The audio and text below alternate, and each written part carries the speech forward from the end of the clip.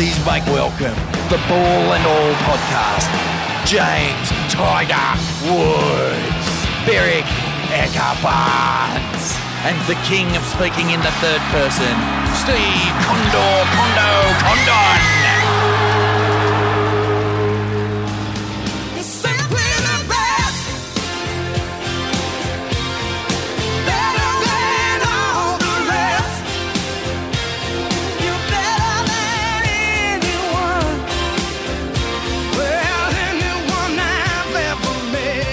Okay, well, here we are, Jared. We are back. It's we're going to have Tina Turner, I think, to kick this one off. It's going to be one of the great grand finals, maybe reminiscent of 89, 97, 2023, Panthers versus the Broncos. Welcome.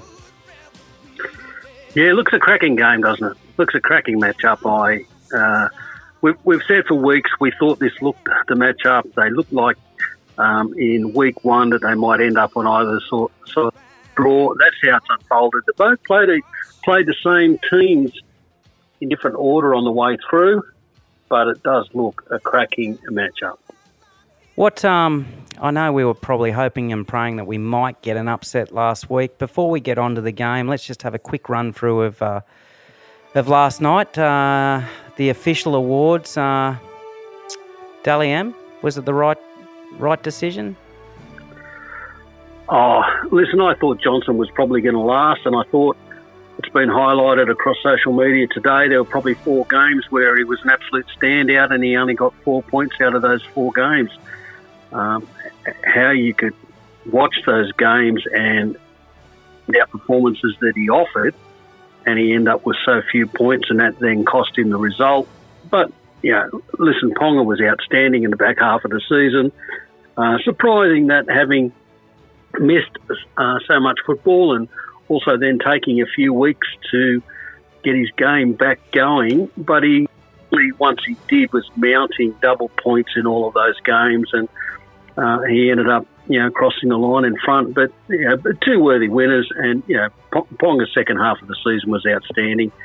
But I don't know how you ever get the right format. I mean, the AFL have been crying for the last 3 days about who ended up getting the best Brownlow, and that the umpires put those points in, and we don't have the referees doing it anymore in rugby league. We have a range of panellists doing it, and a lot of people weren't happy with the result, so who knows? I tell you, I was really happy to see Andrew Webster get Coach of the Year, but how do you coach a team that is now in their 4th grand final in a row and will quite possibly, well, they're favourites to win their 3rd one under the same coach, and he's not Coach of the Year? Beggars belief, Stephen.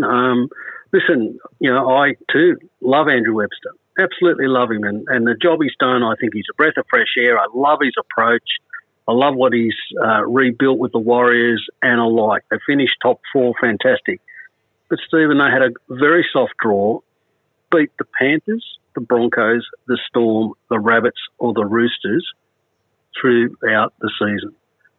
I just found it very surprising, and Ivan Cleary, there seems to be a very key agenda against him coming out of News Limited for the last 2 or 3 years. Was that? Certainly. I mean, was that all as a result of all the blow up of him, rejoining and going back from the Tigers, and sort of the way the media dished on him? Do you think? Well, what unfolded at the time was he had a pretty heated number of blow-ups in the background that were never really public, with a number of people at News Limited who tried to stick it to him. Over that, Bud? Yes, right. Over that. But he told him, a few blunt assessments, and there's been a significant falling out, and there's been a few people there who've been gunning for him ever since. And so, you only have to look at the coverage on Monday, Tuesday, and Wednesday night this week of NRL 360. I don't watch that show. I've had that many people send me messages about, the perceived of just absolutely sticking it to the Panthers, sticking it to Ivan, the referee, and his appointment because supposedly he's got a great record under Penrith. I mean, the Panthers have been a very high win rate for many years. I think there's many referees at a very high win strike rate when refereeing the Panthers. So, yeah, I don't know. Well, let's start with the referee. journalism. New appointment for the weekend. It's his first grand final. First question, Adam G. Is he the right person for the job? I mean, it doesn't matter what we think, but what do you think, Jared? Well, I think he is, and I thought out of last weekend that he was the man that should get the job. I think he's done a very good job through his semi-finals. A couple of things I liked early in the first half last week between Penrith and the Storm was, that could get grubby. It could be a lot of wrestle in the ruck and a lot of shit, and it's really difficult for a referee to really clamp down on that all the way through a game.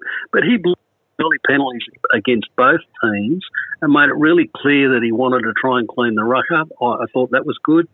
There's criticism that at times he can end up with too many more than Klein or Sutton because he might blow a couple more penalties and a couple more 6 agains. But realistically, he seems to average somewhere around 7 to 8, maybe 10. I think in a grand final, and given the matchup that we've got, that he'll probably let them play footy and just try and keep it clean. I think he was the right appointment. I mean, Klein clearly had made a poor error a number of weeks ago. I also, at times, don't like the fact that Klein is not prepared to clean up the ruck and he ends up with a very shallow 10 metres.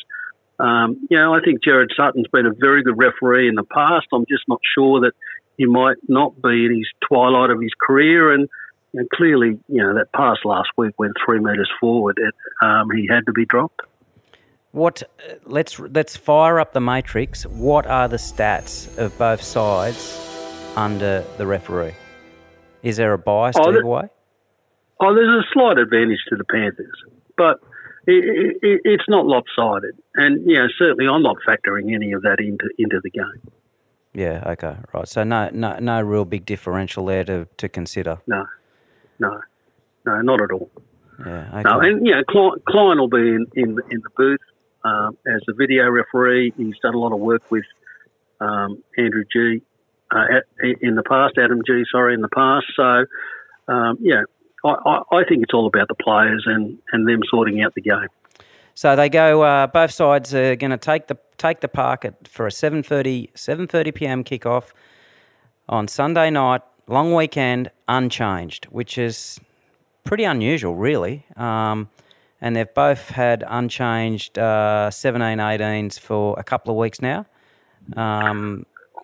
Good benches, and certainly for out of both last sides. weekend. And the really good thing is that they're pretty much the best lineups for both teams. Yeah, they are. And when they last played, it was back in round 12. Now the Broncos were missing Reynolds, which is clearly out, but they got beat fair and square 15-4 that night. But the key thing out of that game, when I went back and had another good look at it, was both forward lineups were pretty much the same as we see this weekend. So it was a bit of a good guide and blueprint for what I think we are going to see in this game. And it's pretty much the best of what each has got to offer. So realistically, we should see a cracking good matchup and the players sort this out.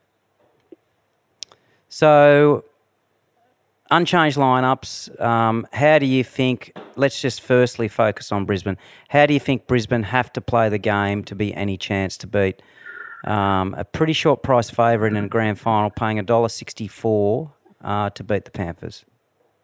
Well, I don't think they're short enough if we just look at the markets first. Ooh. Because if what's happened in the background is the launch of Betr last year, the new bookmaker, they offered the big promo of 101 and allowing people $10 to win 1,000. Oh, yeah. Both Yep. NRL and AFL. Now, what that's done is it's inflated the Broncos' price because there are so many people on the Panthers, and in the AFL it's also on the Collingwood, that it's meant that a lot of those people who are very smart have taken advice this week and paid off on the Broncos to end up with a result.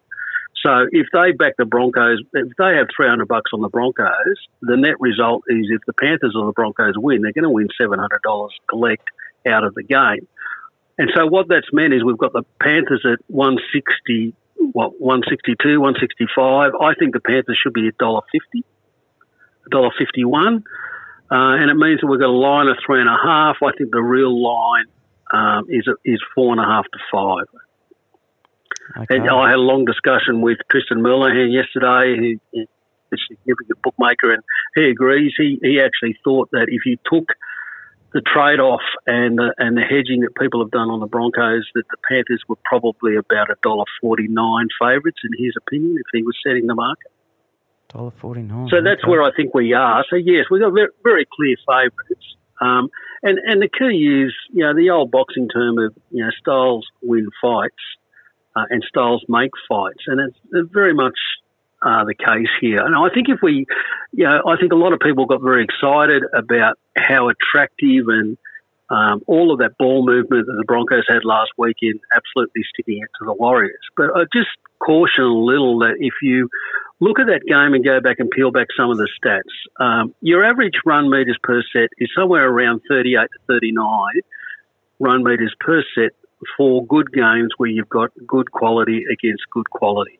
Well, last week they ended up running 50 metres per set, so about 11 to 12 metres per set more because there was so much latitude. The Warriors just couldn't shut them down and defend. We ended up seeing 23 offloads. The Broncos on a good day against a good team might do 12 to 14. Well, they did 23. It turned into a really open game of lots of latitude, lots of room, lots of ball movement, lots of strike. I thought 42 was a bit flattering. At one stage, I thought we were going to end up with 50-something and maybe 60. So it's not going to be like that. I love what the Broncos do with attack, but they're now going to be doing it against a defence that will shut them down and make them earn those opportunities and bring a bit of risk. If we go back to that round 12 blueprint again, the Broncos ended up with 12 offloads that night. Well, the Panthers had 13. So, they're also prepared to try and hit you with some second phase as well. If we go back to that Storm Panthers game last weekend, I thought the Storm were really close to them in the first half. Absolutely whacked them in the middle. It was very physical. It should have been 10-all at half time. And the Panthers ended up with 11 more completed sets at half time, yet all of the key stats were really even, and that was because the Storm gave away too much ball, too much error, and put pressure back on themselves. But they showed a path that if you take it to the Storm in the middle, you can upset them, you can put them off their game. The Eels did that with big bodies through the middle back in the last round where they absolutely whacked them and then created opportunity. That's what the Broncos have got to do. My other concern with the Broncos, though, is I just think they're too polite in defence. They don't hurt you. They clean up. They defend really well. They don't make errors. They don't leak points, but they don't hurt you. Yeah, I think their attack just concentrating on that sort of offload number. I think to beat the Panthers, which I think this will be really, really difficult for them to do, they'll have to have north of 20 offloads again, just to create enough space to rack up enough points to beat, arguably the best defensive side in the last 4 years, and they've been amazing in the last 3 or 4 games. Well, they'll need 4 tries. Yep. They'll need a starting point of 4 tries, somewhere around 22 to 24 points to put themselves in a position to win. And the Panthers only leak 12 a week. So you really got to take some risk. Reynolds has got to have a game for the ages, but that's why he got paid the big bucks. That's why they brought him here. This is the day that he repays them. Walsh has got all of that speed and strike. Farnworth and Staggs on edges. They've got the capability, ammunition. They just got to try and find opportunity to crack these guys, and they'll probably only get maybe 4, maybe 5, and they've just got to make them stick. Yeah, the stat that really stands out to me too also on the Panthers is, and I know we spoke about this earlier in the week, but 74 games where the Panthers have led at half-time, so that's pretty much a stat over the last 3 years, they've won 73 times. Yep. So the Broncos have to start well. Yep. They've got to start well. They're either going to be really close, if not leading at half-time. And you just go back to that game against the Storm last week. That last 10 minutes in the half-time, the Panthers were just moving from second gear into third gear, and then they just got stronger into the second half. And, their three big blokes in the middle were outstanding. Fisher Harris, I tell you, he and Leota, I feed them buckets of raw meat every week. They're just, and I mean that as a compliment, they're just big, strong, physical front rowers. I just love them. They're, the game's been around a long time, and there's been a lot of change over 20 years, but the fundamentals haven't changed. Big bodies in the middle that hurt, that get you yardage, that are really effective in defence. I mean, Fisher Harris just led from the front. Yeah, he's a scary human, Fisher Harris, isn't he? Oh, absolutely. And then, if you've gone whack with him, you've got Lee behind him and then Lenu off the bench. I mean, it's a very, very good middle. And then Liam Martin, I mean, he's been cranky over the last couple of weeks. He just hurts people for fun. He's on that right edge. Tago was poor last week, a really poor defend against Olam, where Olam basically strolled through. So, Liam Martin's going to have to help him. He's going to have to work hard and make sure that sticks, because he's up against Farnworth, which is just a great matchup. And Farnworth, he had room last week, but he was very good. I think one of the other key little tactical points just to notice here too, Steve, is if we go back 3 weeks ago, Ivan Cleary made a key deliberate change in moving Crichton to the left edge in attack, and he's been playing on the right edge for the last 18 months. And Tago's been playing on the left, and he's moved Tago on his return from injury to the right side. Now, I think if we go back to that game in round 12, the Panthers spent about 70% of their red zone attack targeting the left edge with the ball, which is the right edge for the Broncos, which is at Staggs and Cobbo. Now, those two guys are prone to key misses and also prone to being caught out, and also Cobbo loves to rush out of the line and can make an error. And the Panthers scored their first try in that left corner with Taruva, and I'm sure that he's had this grand final matchup in mind for the last 3 weeks. He's moved Crichton to that edge. The other thing that Crichton brings by moving to that edge is he's a very good defender, and that's the edge that Walsh loves his sweep plays to. So he's going to have Crichton lining up where Walsh is going to want to come in with speed on the run. He's got Staggs on the out and Cobbo on the outside. Crichton will look to tighten that up. And then the other thing that Crichton can do is he's got a great intercept. So I think it's tactically very clever from Cleary. He needs Tago to do the job on the opposite side. But I think just keep an eye when the Panthers are attacking that red zone. I expect a lot of the ball on the left edge going to Luai. He's got Sorensen. He's got Crichton, and he's got Tuava on his outside. So you think that's the side that they'll really concentrate their attack down? Yeah, I do. And that's what they did in that round 12 game. And remembering, we go back 2 years ago when they won the competition. That edge with Luai and Crichton was just dynamite. Back then they were also playing Tayo on the left edge, and it was almost money for jam every week, taking Crichton and Tayo as an anytime try scorer. So they've got a lot of experience together, a lot of quality combination, and I'm looking for a big game from Luai. I think he'll be very good on Sunday. Yeah, don't disagree with that. Match up in the forwards. I mean, do you think the Broncos have to do anything different? I mean, obviously Reynolds has to have, arguably the game of his career, I think, for the Bronx to be in with a chance of scoring 4 to 5 tries to rack up enough points against the best defensive side in the last 3 or 4 years to be a chance of winning in the grand final. Let's just put your coach's hat on for a sec. What's Kevy going to do different in the forwards, if anything, and is Cleary going to do anything different to the last 3 years? No, I think they both.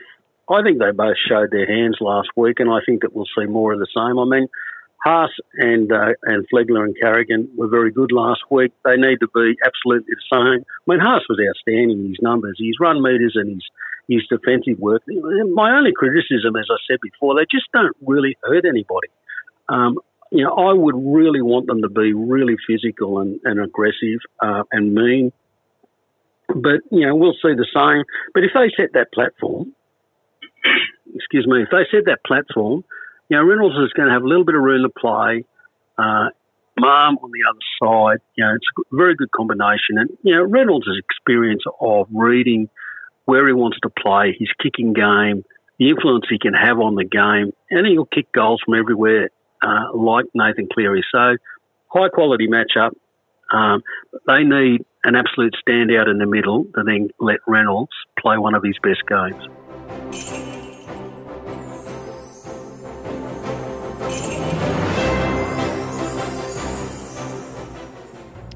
So how do we see any time, first try scorer, or whatever combination the Matrix wants to throw up in the grand final for try scorers? Well, let's go with Stephen. I'm still with the Panthers. I marked at 22-16, so 38 points in the game. That's about where the overs or unders position is. I think it's 6 of the last 9 grand finals have ended up low scoring and points under. Last year was headed that way until, the Eels crumbled in the last 10 minutes and the Panthers picked up a couple of junk time tries. It was going to be a low scoring but comfortable win to the Panthers. So I'm expecting that that's about the mark. I'm staying out of the points over under. I do lean to the under, but I'm happy to let that pass. I do say I'm very keen on Taruva to score an anytime try on the left-hand edge. And, we've only had 2 BBDO plays this year. Well, let's make this number 3. I think he's almost a lock to score in that left corner. And there's as good as $2.52 in the market around today. And a lot of the money is favoured around on the other edge. But that's where I think that they're going to play so much of their footy. I just want to be with him to score in the corner. Certainly do think that Crichton could end up with a try. Also certainly think that both wingers all up together, so taking Taruva and To'o, that's $4.88. That's also a very nice price.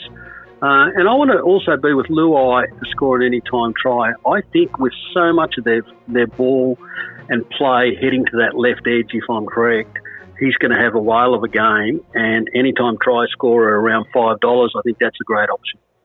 Okay. So we like the Panthers, 22-16. We've gone through the try scorers.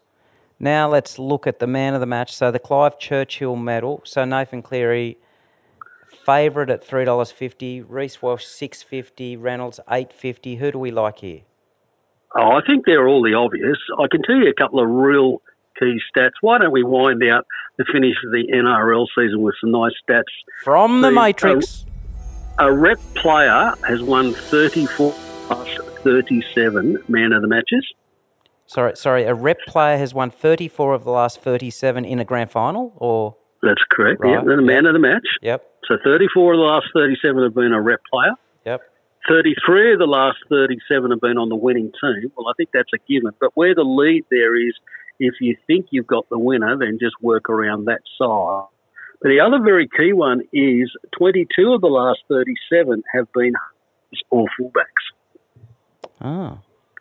And very rarely, very, very rarely do we ever see a back rower. So you're angling towards getting on Dylan Edwards at $11?